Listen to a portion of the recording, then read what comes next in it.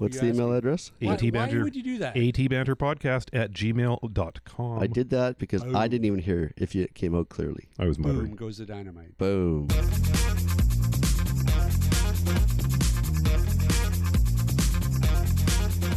Welcome to AT Banter, the podcast where we discuss anything and everything regarding the world of assistive technology.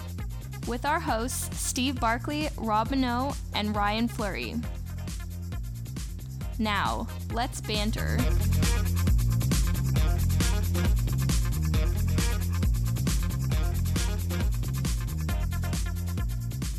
Hey, and welcome to AT Banter. Banter. I am Rob Minot, and today I am joined by Steve Barkley. Shalom. Woohoo. And Ryan Fleury. Hey there. And hey, once again, we are recording from our new studios. Did we mention we're in our new studios? We are in our new studios. Again. The dungeon. That's right. The guitar dungeon. Yes. Actually, I like that. I like that nickname. The Guitar dungeon? Yeah. All right. We're keeping it. It's the guitar dungeon.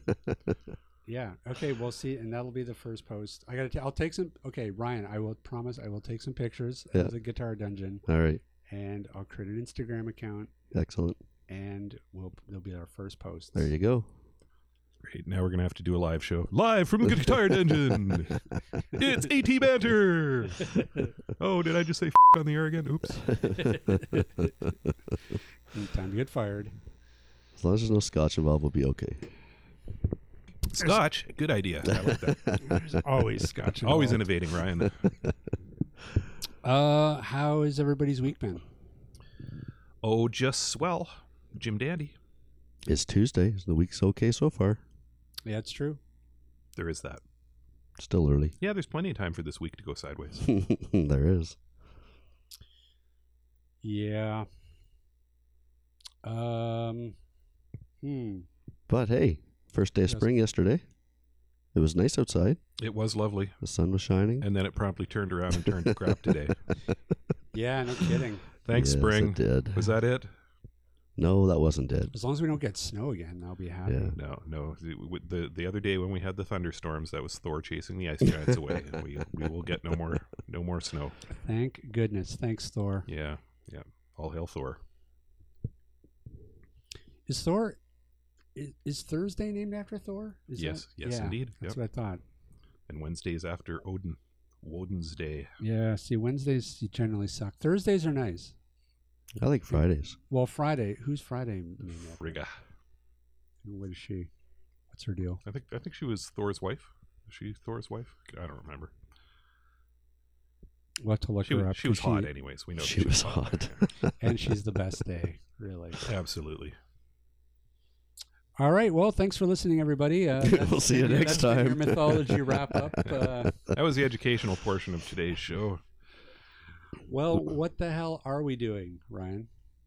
Today we are talking with a voice actor named Valerie Hunter.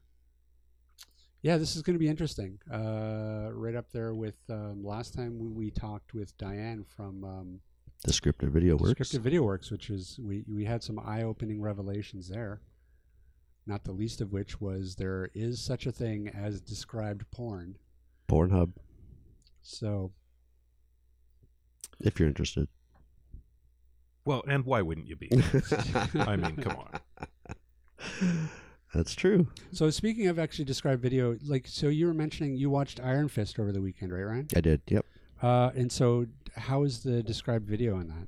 It was really good. The male voice actor was very descriptive on every scene, very detailed, so it was very easy to follow and understand what was actually going on when there was no dialogue other than all the martial arts kicks and punches. But, he described the scenery, sky's blue, snow's white, plane going down. It was very well done.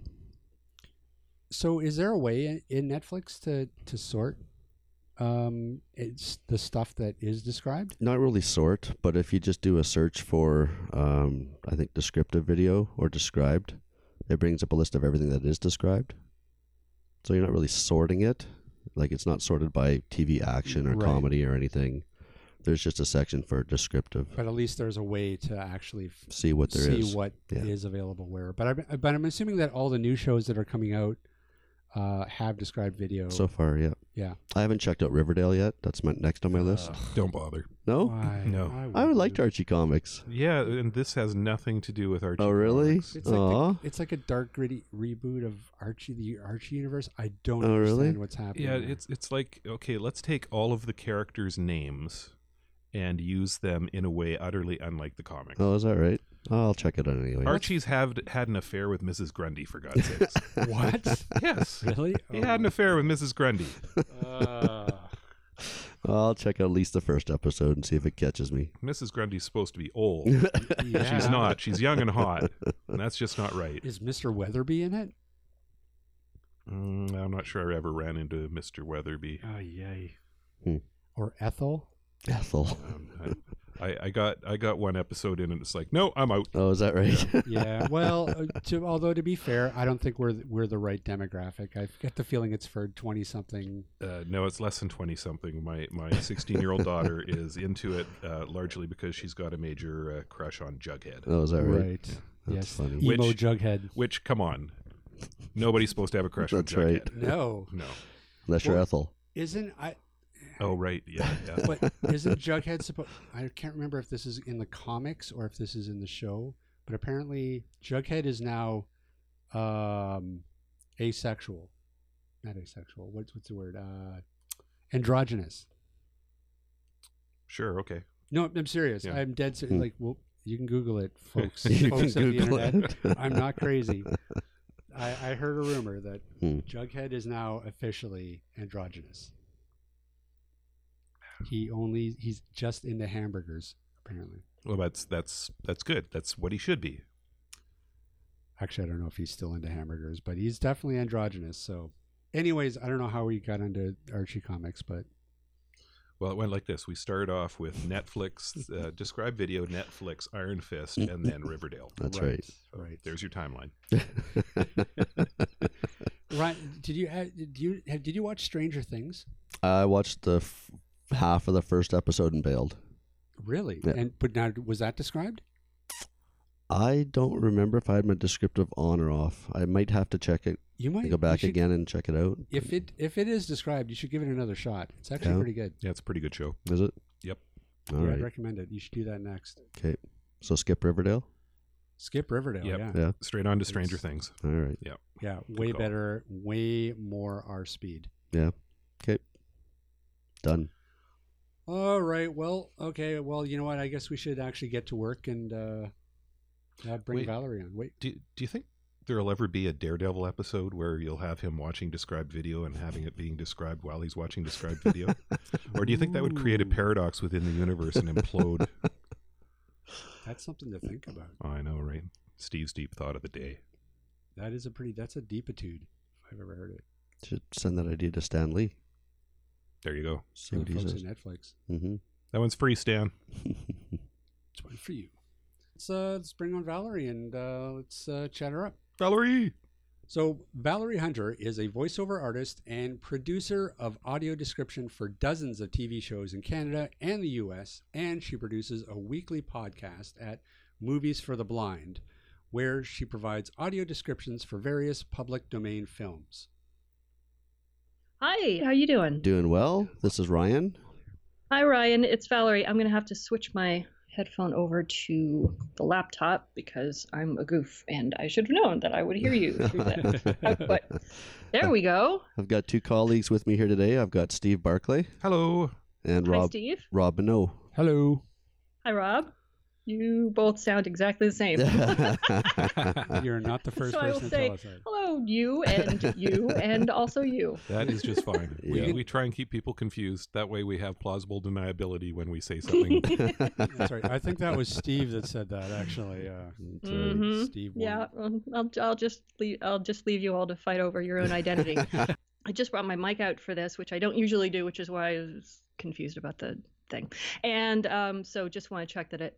You're coming in Sounds loud okay? and clear. Yeah, you're coming in great. Yeah, you're perfect. Yeah, as you can probably tell by that initial move, I'm only as much of a techie as I can possibly be just to get stuff done.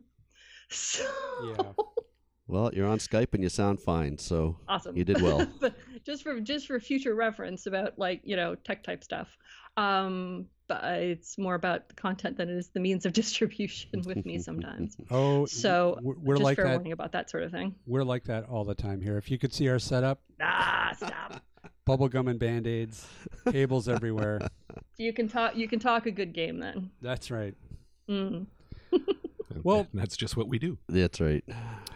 So just Cool. Okay. a small brief preamble before we get started. We of course, obviously, we heavily edit the podcast, so no worries on Lovely. it's not a live thing. You don't have to be on all the time. Feel free to curse, whatever. Cool. Um, Oh, you mean I feel free to curse? It'll be on the podcast, or feel free to curse. It'll get cut out. well, we like Depends using on bleeps. It depends on how creatively you fair curse. enough. I think more than anything. Yeah, if it's really That's creative, fine. we might keep it. Yeah, if you impress us, hey, listen. I'll try not to let that throw me off. That kind of that kind of pressure. But yeah, thanks. I appreciate that. What else? What else do we usually say in our preamble? I think that's about it, right? Yeah, pretty That's much. the only important part. We're very casual. We're just we're not professional by any means. Mhm. Okay. Well, No, you guys by, aren't. by I am- any I kinda means. am. No. I'm just going along with you. I'm not going to say yes or no. These I guys mean, started drinking a few hours ago, No, so we didn't. That's Okay. not true. So then you are professional. yeah, that's right. That's right. How do you think Hollywood operates? That's right. Ah, We're no good if we're not lubricated. again, whatever helps the content. That's Oh, right. That's right. my. Content is king. That's right. Mm, Everything else is secondary. that's right. Valerie, thanks so much for joining us today. Thank you. Thanks so much for asking me to be on. Well, you know what? Let's just roll out the time machine and start right from the beginning, and just tell us how the heck did you start on down this road? What brought you into the world of described video? Okay. I come from radio. I did that for a couple of decades, basically right before high school or even before that. And so somewhere around the mid 90s. Oh, by the way, I'm from the United States. I'm originally from Cleveland in Northeast Ohio, and then moved up to Toronto to go to university and then to be here. Which I'm in Toronto right now as I'm speaking to you, and got back into radio after university and bouncing around Ontario, and at some point when I was in Barrie in about '95, I discovered on the TV something called VoicePrint, which is now AMI Audio or part of AMI Audio. And I was like, oh, wait, there's a volunteer thing where you go and you read articles aloud. And reading aloud was the one thing that I thought that I could do better than anything. So I went, oh, well, there's a thing I can volunteer for. So I auditioned and volunteered as a volunteer reader for National Broadcast Reading Service, VoicePrint, and did that for more than a few years. Had a great time. Worked with some terrific people, including a lot of them, with vision impairments, and got going a little bit of producing as well, and also filled in for other jobs when people would take off, like copy editing, and a friend of mine who was a copy editor who chose the articles back in the day before the internet. She left, and I was thinking I might want to scam her job because my radio career was starting to come to an end by that point. And so I asked the bigwig there, hey, you got somebody to go in for her job yet? And he said, well, yes, actually, we've got somebody. And he's still there. But he said, but didn't you used to be in radio? Yeah, I used to be in radio. So he said, well, we have this thing down the hall that you might want to look into. And so I went down that hall that I hadn't been down before, and it was Audio Vision Canada, which is this described video part of AMI, and or was. and discovered this whole world. I am excited. I up until getting to NBRS, I hadn't really worked or been with or hung out with for any long period of time anyone who was visually impaired. I was just a dumb-sighted person like all the other dumb-sighted people, and didn't know this existed. And it was this whole new world. I prefer the term retinal chauvinist. Yeah, thanks. I know. And it was, and got started out with production, and so sat in on sessions and started, placing things to where they were supposed to be when describing a film. And then that worked up to, that eventually worked up to directing, because I was riding shotgun with the producer the whole time anyway, who was directing at the time. Then I took over, and then of course we kind of looked around and went, well, wait a minute, I am a voice artist, which I am. That's the other thing that I do is, do commercials and that kind of thing. And so why don't I try this? And so I did and started doing that. And then that steamrolled into eventually becoming production manager and running the thing, and then writing. And so that was that. So talk about stepping in the time machine. That whole span from deciding to go down that hall, to when I walked out of there, to go independent, that was about 7 or 8 years. So that was quite a bit of a learning curve. And so I've been doing it independently ever since. So it sounds like you've sort of done every aspect of audio description, from writing to producing, directing, and actually doing the voice talent. What's the most challenging for you? I think it's starting to write. It's the typical, one thing, doing the voice work, something I've been doing since forever. So that's not quite as big a deal, although there are definitely different muscles you have to work when you're doing description. The writing was the last thing to come into my skill set through. That was no accident, because I think it's the hardest part. First, you have to deal with what's essentially your blank page of even beginning what to say about this video you've been given, and then knowing where to start. But over time, you start to learn certain what the priorities are. And what really helped me was the guy who basically taught me how to do this on the fly, a guy named Mark Rosen. He told me, you're serving the story. You're helping the people who are telling the story, the people who made the film. You're helping them tell their story. So while you can get overwhelmed by detail, oftentimes a film that has a lot of room to do description can be about as hard as an action film with a ton of stuff going on, because you're like, where do I begin and where do I end? And how do I make sure that this incredible 20 seconds of nobody talking doesn't just become somebody just prattling on endlessly about every single corner of the screen and boring the heck out of somebody. So when you focus on the backbone, at least in terms of a narrative thing, not necessarily an instructional thing, that kind of presents itself. But in terms of a narrative thing, if you have that backbone of a narrative, and you remember that, sound takes care of a lot of stuff, you're helping. You're not leading the charge. You're assisting somebody. So, getting started is the hardest part. I guess that's true for anybody, in anything. Once I get going, it's kind of okay. It's just the getting started that's the hardest. do you have to take, like, say, tone of a scene into account when you're doing the writing? Absolutely. You may have noticed in times that you guys have taken in some audio description that sometimes tone is not taken into account, Right. At least in terms of delivery. But oh yeah, absolutely. Another thing I was taught was you are the best audience this film could ever have.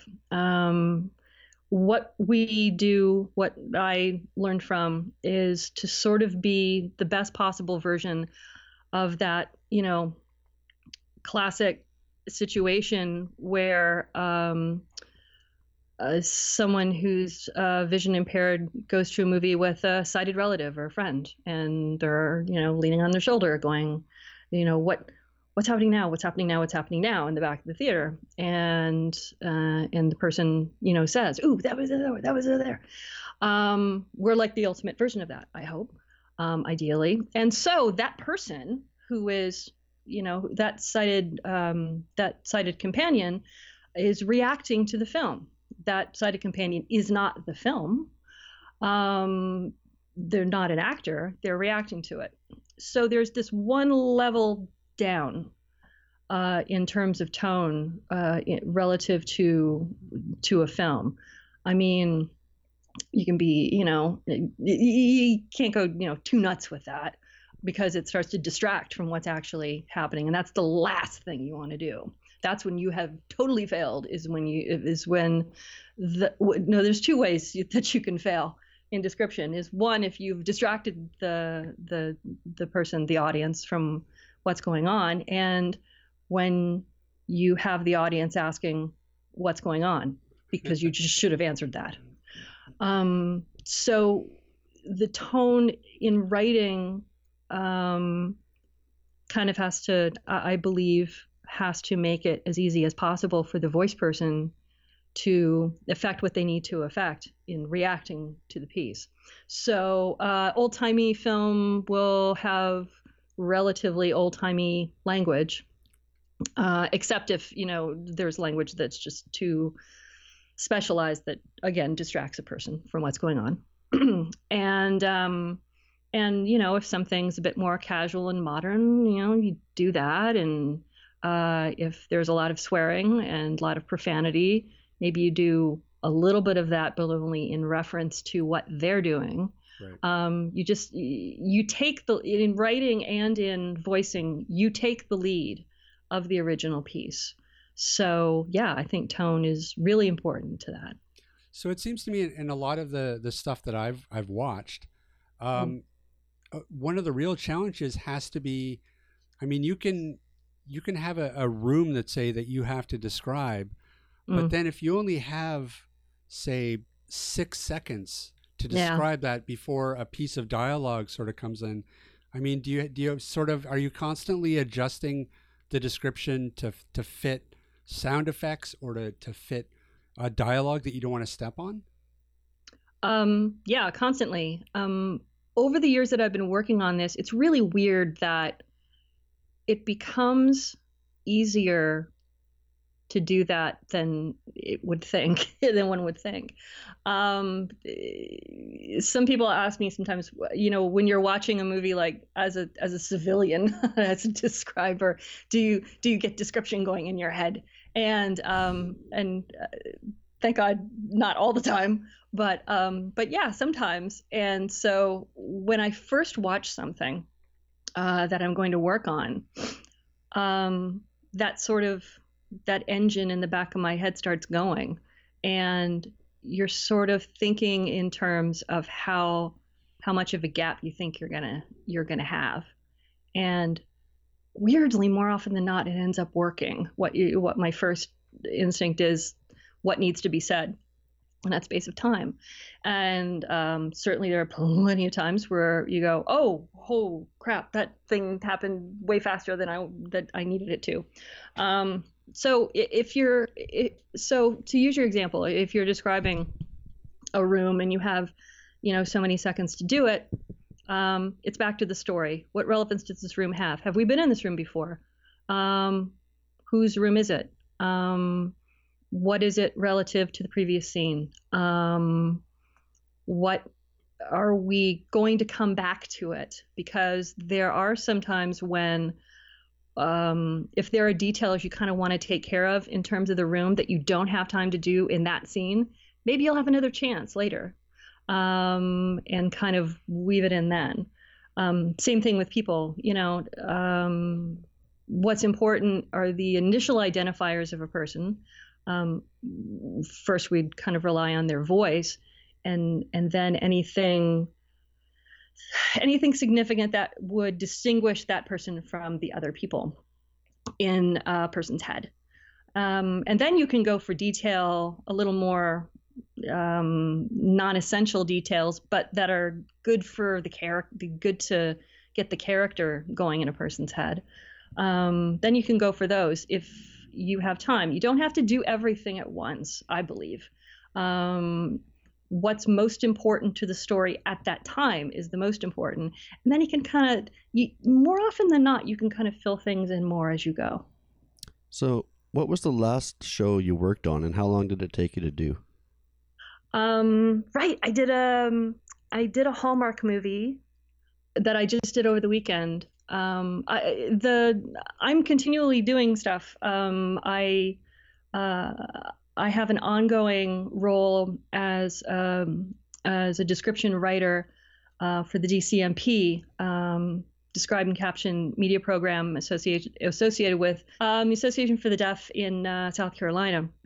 And we do all of these different educational films of all kinds of different lengths. So right now I'm doing a huge series, a ton of episodes of this news program for kids who are like 13 to 16 years old, with a bunch of little stories in them. And it's very kind of straightforward, just kind of keeping track of, who's talking and stuff. But this Lifetime movie I just worked on, 90 minutes, while these little things are like, little 3-minute segments, this 90-minute thing, that had long periods of no dialogue, with like people doing sneaky stuff basically. And so I have to keep track of that. And then there are little action scenes, and I did a little bit of that. And so that 90-minute thing I was also juggling it with a couple other projects, but that took about, to write, it was about 4 days or so. How many times did you watch that? Be honest, it was just to write it, and for that one, I did just write it twice. I get to the point where I've gotten to the point now, after doing this for this long, that I'll watch something all the way through, and then I'll start watching it while writing it. So what I had said earlier about kind of the little engine going through my head, coming up with description kind of on the fly while I'm watching something, that will happen the first time I watch something cold that I have to work on. And those things stick in my head. I could write them down, but I don't. And they come up the second time I go through it. And then that's start and stop and start and stop and start and stop. And that's where all the time takes, is in that part of the process. Right. Is there any genre that you really don't like doing that you find more difficult? Or considering what I said about sometimes how films with a lot of space to describe can be as hard as rat-a-tat action movies. Action movies are still harder, and probably the hardest. I'll tell you what might be even harder is I've had to do various instructional things, and also some other TV movie type things that involved sign language.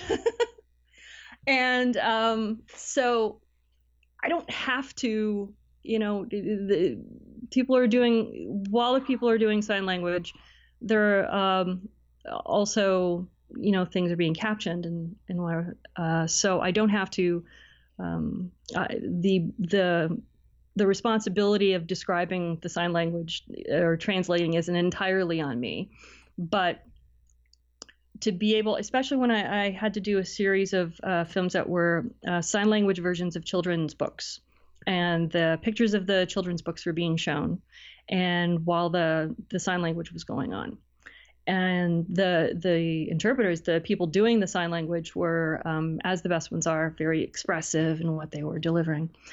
And so, but sometimes I had to actually describe the sign language that they're doing, and that was like, oh, this goes to here, this finger goes over there, and how much do you do? All you really do is come up with the most basic thing, kind of, in terms of what they're doing, and to be able to connect a certain movement or gesture to what's being said, I guess, is really the best I could do in that situation. So that was probably the most difficult in a completely different situation than you would normally think. But things that where there's a lot of stuff going on at the same time. Once I had a fight scene where like 3 different fights were happening on 3 different floors of a building. Ugh. There's also things that are incredibly abstract. Like I did this really long DVD that was amazing, that was instructional for women who are going through pregnancy. I'm not getting into anything super gross here, but there were points throughout the whole thing that would show ultrasounds at certain months. And no one would say anything. They would just show it. And so you have, especially in the early months, you've got these blobs basically and kind of and have about 15 seconds to say something, and I'm like, okay, it looks like a lizard. I'm not sure what it is. yeah it's like there's something going on there, and I don't think anything freaky's happening really, but how do you do that, because it's just kind of a bleh in a bunch of amniotic fluid that has stuff in it going around. I don't know how I did it, but I did it. It worked out okay. So it's basically when you have a lot of detail and when you have very little detail. It's those extremes that make it hard. My absolute favorite thing to describe, because I'm a really lazy person, are courtroom dramas, because they're very stagey and they have a lot of talking. And you just kind of sit back and let them talk. Law and order. Yes. I like the order more than I like the law. Now, I saw you had an example on your website of Stargate. Did you work on... Yes. Did you do a lot of the Stargate stuff?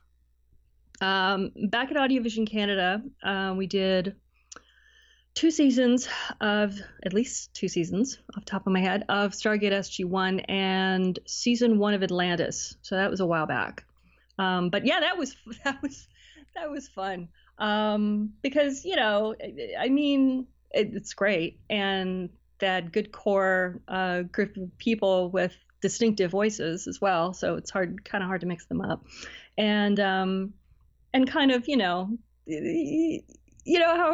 how it works. We have stuff that is filmed in BC. I mean, you could be all sorts of different worlds, and they all kind of look kind of foresty. Yeah, that's right. But that was fun. Yeah, that one stood out for me because a buddy of mine was one of the stuntmen on that show for years. He was cool. The stunt double to the character Teal'c. Oh, nice. Yeah, inevitable. Fucking you guys out in the West Coast. Yeah. So have you done much in the way of live describing? Not a lot. What I had. Okay, go ahead. Well, no, but it sounds like it's a real specialized set of skills. Yes, absolutely is. And they are not often my set of skills. But I do have friends of mine who have done it. One of them, JJ Hunt, recruited me a couple of years ago to help him out on describing the Pride Parade in Toronto. Right. And we're talking about, over 1 million people come, and massive, huge, spectacular parade. And so I was like, well, I don't have a lot of experience doing this. And he was like, yeah, I know, but I think you could. I think you could do it. And so we practiced on some old videos of previous parades, and he just kind of showed me how it kind of goes, and basically, and again, you're not taught. There's no narrative at all, and you're just taking things on as they come, and people make whatever significance they want out of them. And it's even harder to try to pick out, what details to bring out and what details not to bring out, or do you say everything, or do you say select things, when you still risk overwhelming somebody with every single little thing. And then it goes by before you've gotten to every single little thing. So it is relatively similar in that you do have a time constraint. But as it turned out, a couple days before the actual event, my friend broke his leg and said, I'm really sorry, but you're going to have to do it on your own. Oh, no. And I was, but I was like, okay. And, but I went anyway. There was like this tent, there is every year, there's this tent, and people come and they know that that's where the live description is going to be, and just went for it. And the parade was 4 hours. Oh. I swear to God, it felt like less than 2. It went so fast. And it was like, my biggest concern in that case was making sure I had the language right. You kind of don't want to mislabel anything that's representing anything very specific. But I got that language down. I don't think I made anybody mad. And yeah, kind of took on everything, and it was awesome. The most recent version I had of that was I went to the Women's March on Washington. Oh, wow. And part of it was I was volunteering at the ADA tent, the Americans for Disabilities Act tent, and as they had a really great team of volunteers who were assisting people of all disabilities, and there was a big area next to the stage that was allotted specifically for people with disabilities, and there were security guys like making sure everybody else stayed out. And I got in eventually because the crowd was ridiculous, insanely huge, and I got to help out people in terms of what was going on the stage, and what is that noise going on over there in the crowd? Oh, it's this person doing this thing. And getting to describe some signs, which was fun. And so that was pretty cool as well. So I've been in these very specialized, very large situations doing live description, and I've been able to pull it off. But improv is not one of my best skills. The way I usually do stuff is observing things, writing it down, and reading it. But people with a bit higher acting skills and improvisational skills, people who have experience doing something like sports play-by-play, which is kind of the original live description sort of, they're well more suited for that than me. And it is a slightly different skill set it's bigger skill set in terms of not having as much information to start with, although having some, not having much information to start with, and then being able to perform in the moment, and then still have those priorities that we have for description still in mind at the same time. So it's a whole other kettle of fish there. And I really respect the people who do it on a more regular basis, and getting into actually doing it definitely earned them my respect. Yeah, absolutely. I mean, it's funny. We have an organization here on the Lower Mainland called Vocali, who Yes, I've heard of them. Yeah. Yeah, and part of what they do every year is they help describe. We have a big firework festival in August. Yes, right. Every year, and they describe fireworks. Yes, I've heard other organizations doing that. It's amazing, and it's back to how hard it is to describe something that's relatively abstract. So yeah, I have total respect for those guys. Yeah, absolutely. Let me ask you this: having been in the field for as long as you have been, how have you seen it evolve? Like, is the field growing at the moment? Short answer: yes. Netflix was huge, and of course, it took a lot of advocacy, a lot of pestering by a lot of really great people to get Netflix to understand the market, and that it was good for them to get more audio description happening. But once that did happen, it feels like some floodgates have opened. Certainly in terms of digital, and then that has effects on everybody else, because Netflix is so ubiquitous now that before that iTunes sort of had described stuff, but they were kind of dragging their heels, and then it was the rights in all the other countries and blah blah blah, and but they snapped to pretty soon after the Netflix thing, and they're kind of running to catch up. And in terms of broadcast, it's going okay. It's getting a little better all the time, and getting better still all the time the more that broadcast integrates its content with digital. CBC, we Canadians can talk about our public broadcaster for a second. Or one of the first, they were the first broadcaster in Canada to do this ages ago, even before I even started description, which now think about it now seems like Stone Age. And it was kind of in terms of description.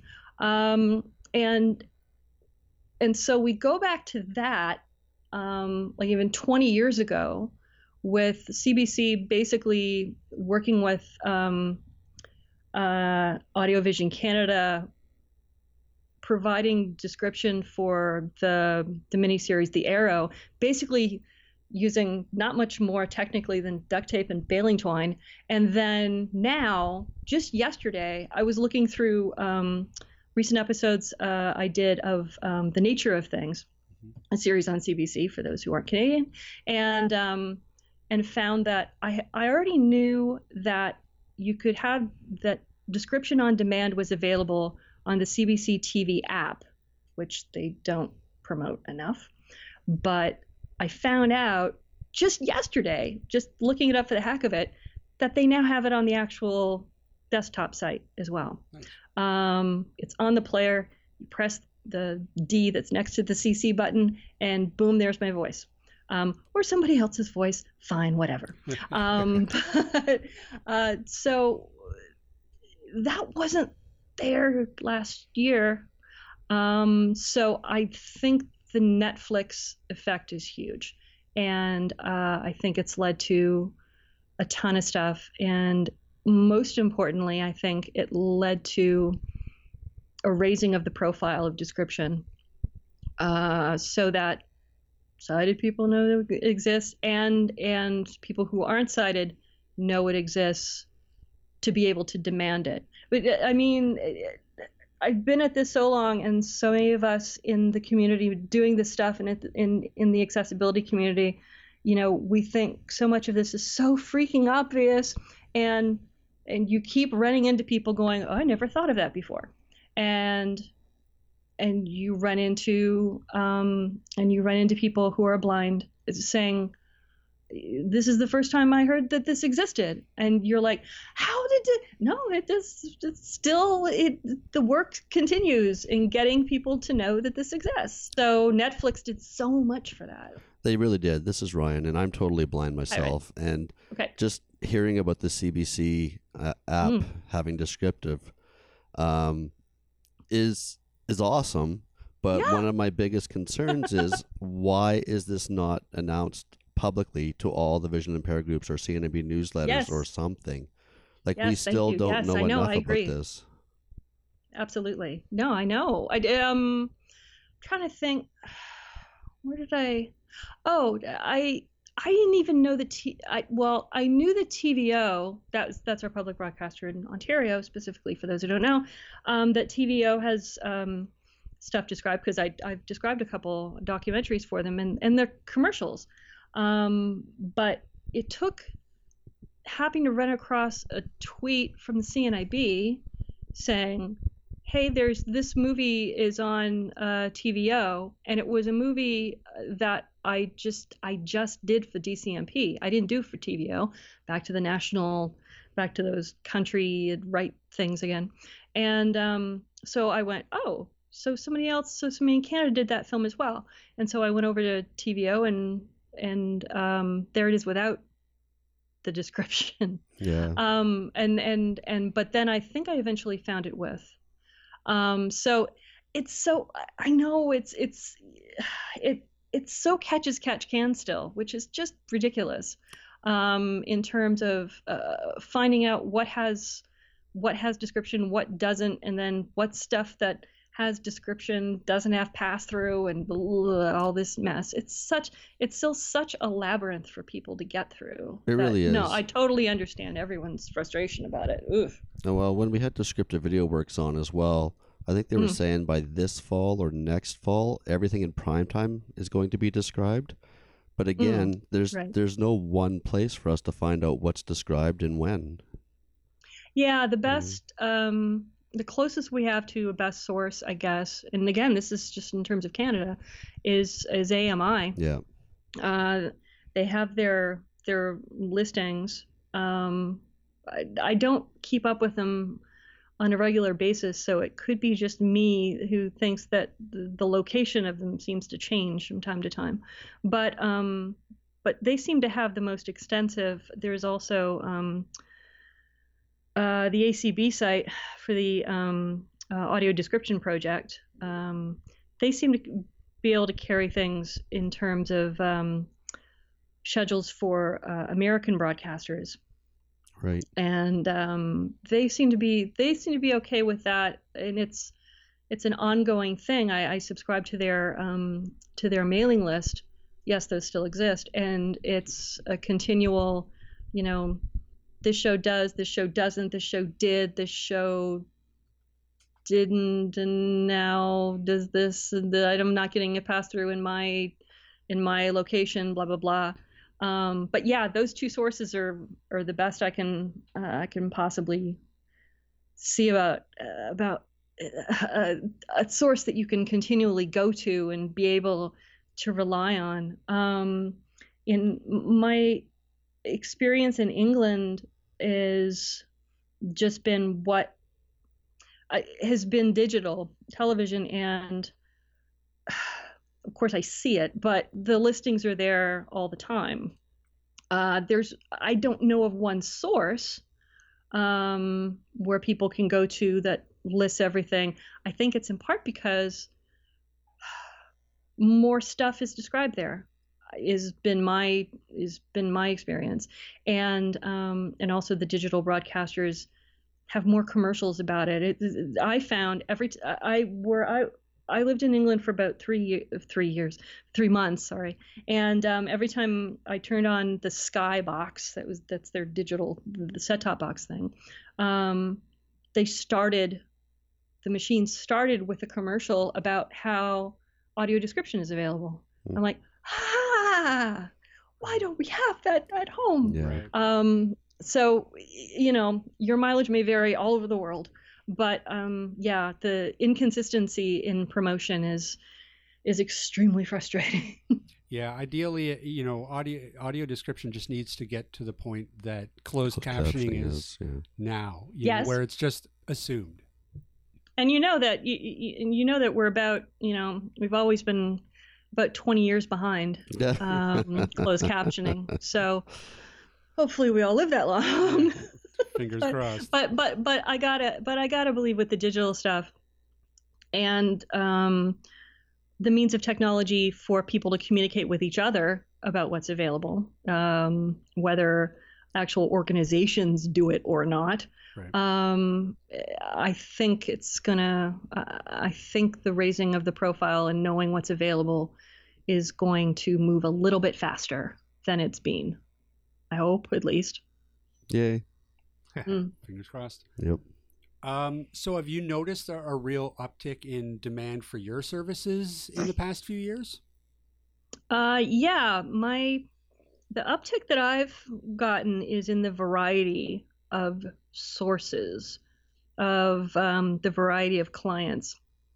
I used to be just Canadian broadcast, and then that sort of diluted because while the desire for it grew and the mandate for it was demanded, Describe Video, as you might have heard from Describe Video Works, Describe Video is a certain amount of it is a condition of license for broadcasters through the CRTC, the federal regulator, and the FCC in the States to a lesser extent, but who knows what's going to happen there. But there's been more of a demand, and so there have been more providers that have popped up.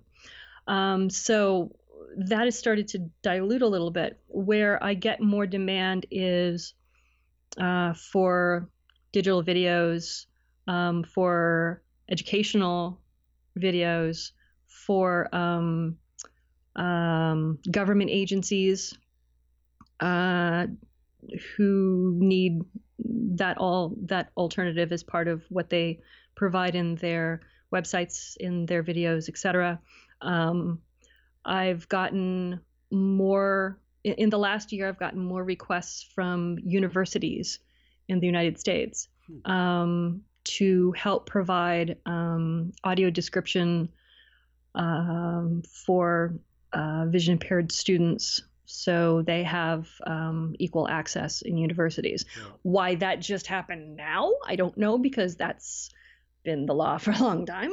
But I guess it's more of the top of mind thing and more of a demand thing, knowing that it's something that can be demanded. So yeah, it's been more of a, and I did a music DVD a year or two ago. So it's been more the variety of people coming to me than it's been the quantity, which, I'll take it whatever comes. So let's talk a little bit about the podcast, because you have a podcast that's called Movies for the Blind, where you audio describe public domain movies. Tell us a little bit about it and how that started up.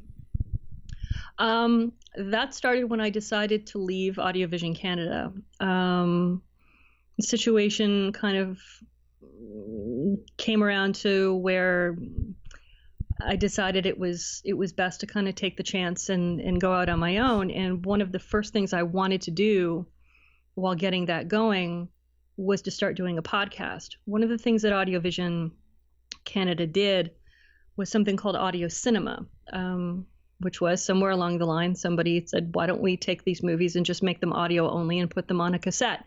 Back then, we had audio cassettes that you just play in your car. In other words, a movie like an audiobook, which is what I kind of say for Movies of the Blind, for the Blind too here. And so while we were doing that, and I had started being a podcaster otherwise during the first wave in the mid-2000s and doing other things. So it was always in the back of my mind that this could be something that could be delivered digitally by subscription. And I'd suggested at the odd time, but it was like, things to do, blah, blah, blah. rights and stuff. And so when I decided to go out on my own, I was like, no, really, this is a thing. I am capable of being able to do this. So the purpose was, in part, to keep my chops up, because I was going out into this great new world of having to, drum up business on my own, and also to raise the profile, hopefully, of description to people who were sighted, because, as I had said almost cornily, when you're listening to an audio podcast, everyone is blind. You're it's just audio. So so whether you actually can't see, or you're you're busy driving a car, you still are leaning on listening to it. So I went, well, I might as well do this. So in 2007, something like that, late 2007, I started Movies for the Blind, and decided to serialize it. So instead of one movie per episode, it got broken up into half-hour chunks, and also, of course, public domain, so wouldn't have to ask anybody for rights and stuff, and would also get that material from the Internet Archive, from archive.org, because that's the easiest. Right. I could put stuff back up there, so I was taking and then I was giving back, and to also, promote those guys, because they certainly are more than worthy of being promoted any chance to get. And so off I went, and it was really fun, and I did 300 episodes. And then when I got up towards 300, my paid work was starting to overwhelm my schedule. Whatever intentions I had for the podcast in terms of keeping my skills going and in sort of promoting them, it worked like a charm. That's how I got my gig with the DCMP. There was a guy down there who was running the description part down there, who was a fan of my podcast, and he contacted me on Twitter and went, "Hey, I really like your stuff, really like your podcast. I don't suppose you're able to like work for us or anything, would you?" And I said, because they are associated with the Department of Education in the U.S. And I said, well, as a matter of fact, I am a dual citizen. I am a U.S. citizen. So if you have any problems there in terms of working with the government, I'm still your girl. And off we went. And so then fast forwards a few more years, and between that work and the other work I was getting,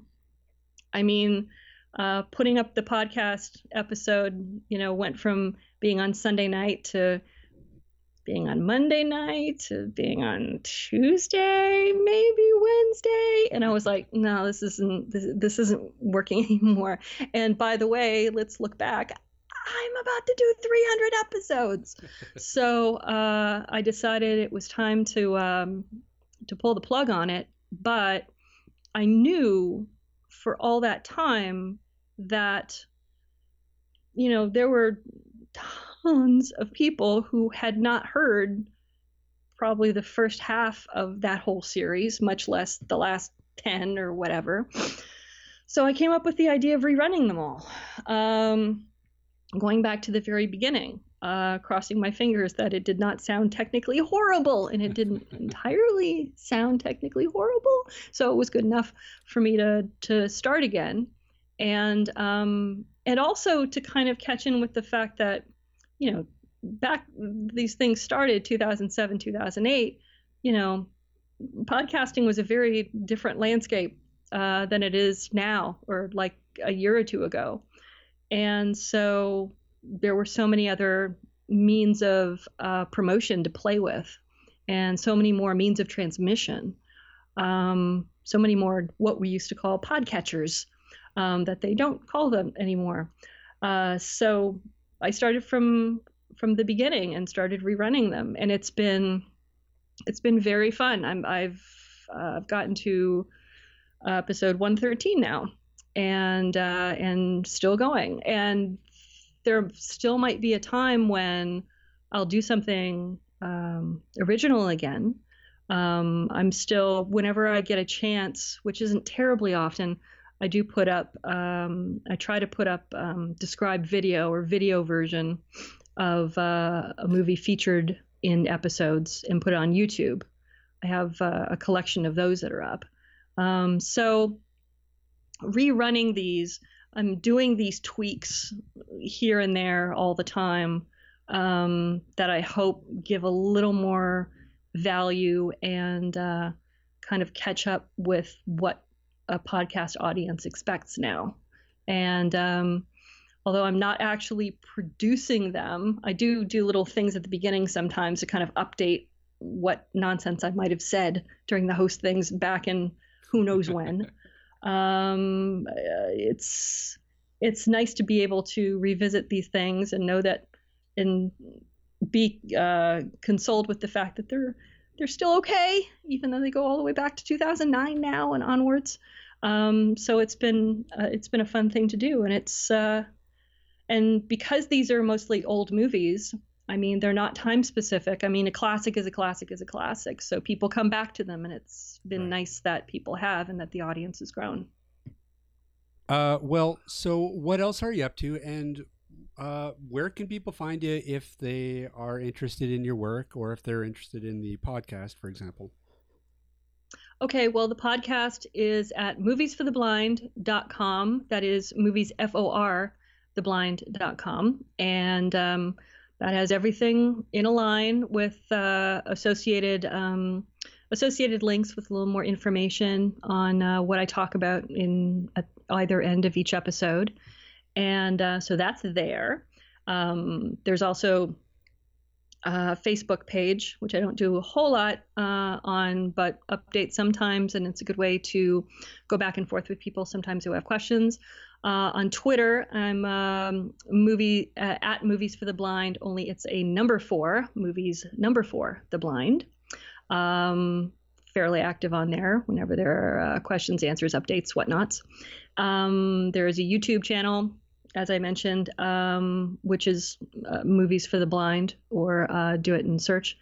Let me see. As far as me as a person who gets paid to do this, my work site is ValerieH.com. That is Valerie-H.com.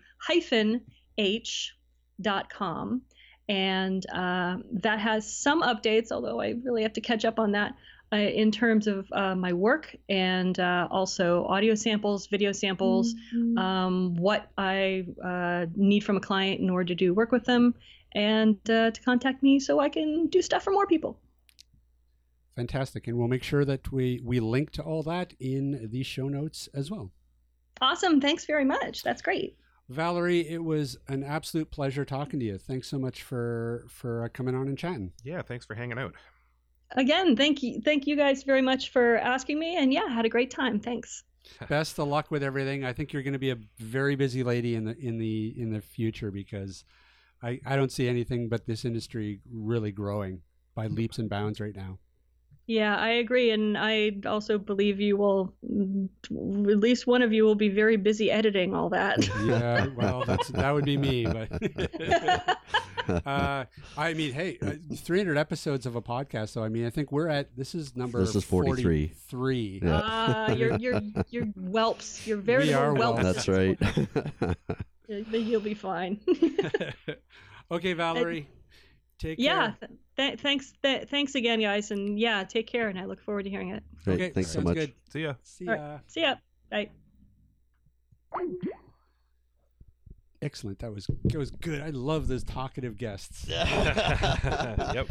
You can just put your feet up and let the podcast go on remote control. So next Absolutely. week we'll have longer mic cords so we can sit on the couch. Yeah. Yeah, that's Good I call. think that's the these next chairs are pretty investment. uncomfortable. Yeah, I don't really have other chairs, so. Okay. Outro. That was super interesting. It was fabulous. Although we didn't ask her about described porn, but That's right. we totally forgot the. well, the whole I was Pornhub thing. gonna ask the question. What's the oddest thing that you ever had to describe? But I feel like she answered that with the sonograms. Yeah. That I don't think it's going to get a little weird. Yeah. any odder than that. Look, you can see cell division. Yeah, no, that was super interesting.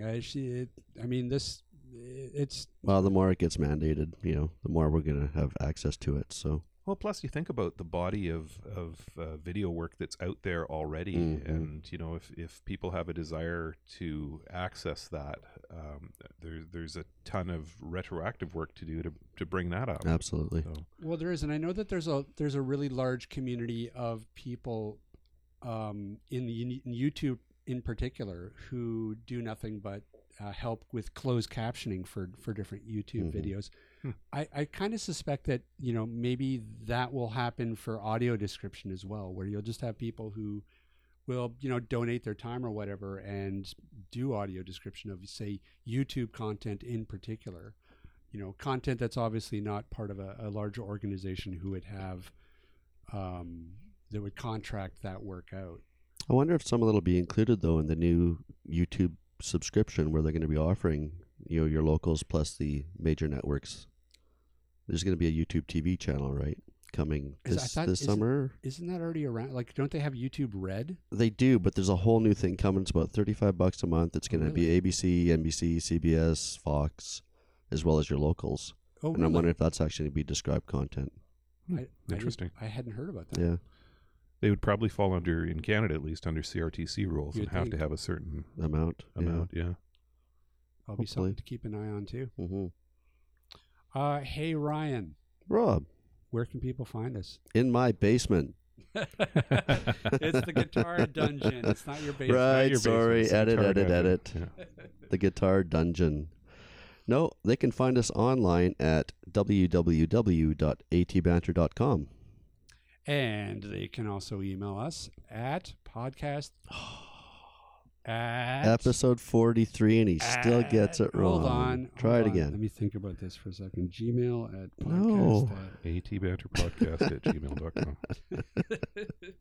It can't get any easier.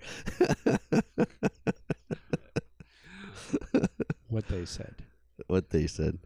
They can also find us. Oh wait, now I'm stealing your thunder. Hold on, you go ahead. You tell them where else they can find us. Well, they can find us on the Facebooks and the Twitters, and shortly they'll be able to find fresh pictures of the Guitar Dungeon on Instagram. Woohoo! I am so excited. I've always thought Instagram was what happens when you tell your daughter to use the rhythm method. You used that joke last week, and I had to edit it out because I thought this might be too racy. But now screw it. I'm just leaving it in. All right. Clearly, you want the internet to hear that joke. Sorry, I thought I'd done that in the car last time. Excellent. Well, all right. Then that's going to do it for us. I have been Rob Minot. I have never been Rob Minot, but I have occasionally been Steve Barclay. And I am still Ryan Fleury. Thanks, everybody, for listening, and we will see you next week. Bye-bye.